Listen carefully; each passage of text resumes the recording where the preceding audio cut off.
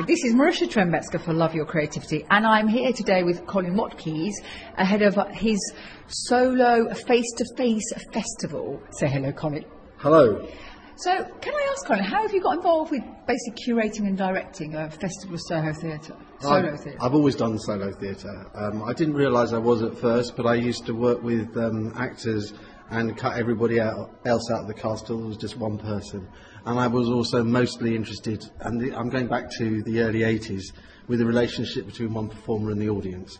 And I've always been interested in that. For a while I ran a stand-up comedy venue, the Fimbra in Earl's Court, and worked with comedians because I was interested in their relationship with the audience. I wanted the theatre to be like jazz, where people just got up, faced the audience, and it happened. Not with the set, not with the script. Well, yeah, actually I like scripts as well, but where everything was created in the audience's imagination, and we haven't got any tacky sets or any tacky effects or anything like that, which is most of the theatre is. And I know it's very, very unfashionable, but it's what I like. And from working with stand-up comedians who quickly it got a bit boring because it turned into they were doing auditions for Channel 4 and BBC, for their TV comedy pilots, and then nearly all of them have got series or had series on TV now. But the people who I was most interested in were Claire Dowie, who was a stand-up comedian then, who started writing plays, but she wrote what she called stand-up theatre, and Ken Campbell, who was a director and writer and comedian who didn't know anything else apart from telling stories to an audience and actually creating the drama there and then. He used to call it real acting. He said, the script's there for a bad day when the geezer's not there. But when the geezer's actually there, you just let go, you just do it. He's called that real acting. And that's what Ken and I and Claire had in common. And I know it's not to everybody's taste, but that's actually all I'm interested in. When I see a play, quite often I just want to hone down to the one person who's got an interesting relationship with the audience, and I think they could do all of it, and it would be far more eloquent. That's why I work with solo theatre. Right. I mean, have you tried rewriting things like Shakespeare from only... I mean, I've seen... did I see the really famous version come back to me? Christmas Carol. Is it Patrick Stewart or? Oh yeah, no. He's doing a one-man reading of it. But again, it was. Yeah, no. You could do solo versions of. Yeah, you could do that. You could, and then people have done solo versions of Shakespeare. They tend to be a little bit wanky though. But if you actually applied the principle of telling the story from one character's point of view, I suppose. Stoppard did it with Rosencrantz and Guildenstern are dead, didn't he? Telling Hamlet from the point of view of Rosencrantz and Guildenstern. But that wasn't a solo piece. So what do you think you bring when you kind of work with people? Because obviously you've been working with me and 7 other really interesting performers, helping us kind of, I guess, guide us into kind of where is the spine of your story? Stop waffling, Marisha. Have ends and beginnings that make some kind of sense. But I mean, what do you feel you kind of really do bring to the process? I've no idea. All I know is that I don't think it would be better if there was more people on stage. I don't think it would be better if this is set. And what I'm mostly interested in is the relationship between the performer and the audience. So, if someone is interested in exploring that relationship between the performer and the audience, then I'm the right person. But people have said that what I'm talking about is just good acting, and that actually that it's good at, that really you want to have a sense of the character and the character's storyboard or film or their emotions and how their feelings at every stage of the text. You should be able to follow that clearly, and that's really what you're doing when you're on stage and you're sharing that with an audience. In solo theatre, I'm doing that in a very, very direct way. I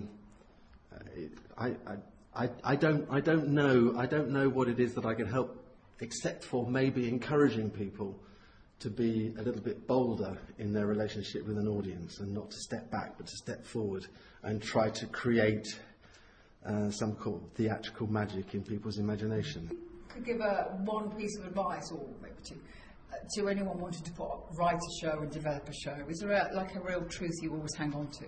Yeah, character and narrative. And the narrative is the character and the character is the narrative. And listen to that. Don't try and manipulate anything. Don't try and put words into their mouths. Get to know the character, get to know their narrative, which are the two of the same things, and it writes itself. Claire Dowie famously doesn't remember writing any of her work. And she says it's because the character wrote it. And from her point of view, the character does write it, the actual guy. And the guy who's the central person, who everybody thinks is Claire, because they all think it's autobiographical, but it's not. It's all fictional. And she taps into that person's life. She takes on. She talks about getting away with telling lies about who you are and where you come from, and it's sort of like getting to another sort of truth. What Picasso said: the lies we tell to tell the truth. But if you take on someone else's history, that is who you become, a different character, and you tell their story because you're telling their narrative, and you are feeling different. And actually, it can affect the way you move, the way you look. I know Claire did one play which had 4 different characters, which was very different. There was an old man, a young boy, a middle-aged woman, and an old woman. And when the middle-aged woman came on at the end, the audience said, because there was a blackout, I had a blackout which I took out afterwards, we said, I was very surprised that you put lipstick on in the blackout. She didn't put lipstick on. I thought, how can you act lipstick? But they had the impression that for the middle-aged, middle-class woman at the end, she'd put lipstick on. She hadn't put any lipstick on at all. It was acting. There you go. That's a challenge. Act, theatre, act. But the point is that if you really do believe the characters and the things that you see, the audience does too. When you're telling the story and you imagine all the other characters in your story and you imagine the richness of the scenes, the stories, the places that you've been, or the way it felt, the audience recreate that in their imaginations directly, and it's far more kaleidoscopic and magnificent than cinema. Well, to me. Of course, with you back at the Actors Centre, was it 3.5 days? And for me, it was very much about. Sometimes you book a workshop just so it makes you do the work. Yeah. I'm a great believer in deadlines. Otherwise, if I have no deadline, no work happens, basically. So then, of course, this has been a 10-week one, and we're showing it Tuesday 8th. But that's the beginning of a whole week, isn't it? So what else is in the... So we're on Tuesday, 8th of July at 7:30. Absolutely. Of course. And then, what happens and then for the rest of the week, on Wednesday, there are 5 plays. 5 short plays which have been written by people, and it's interesting writing that I've been interested in, and I've worked with some of them in developing those pieces for performance, but the actual scripts that have been written.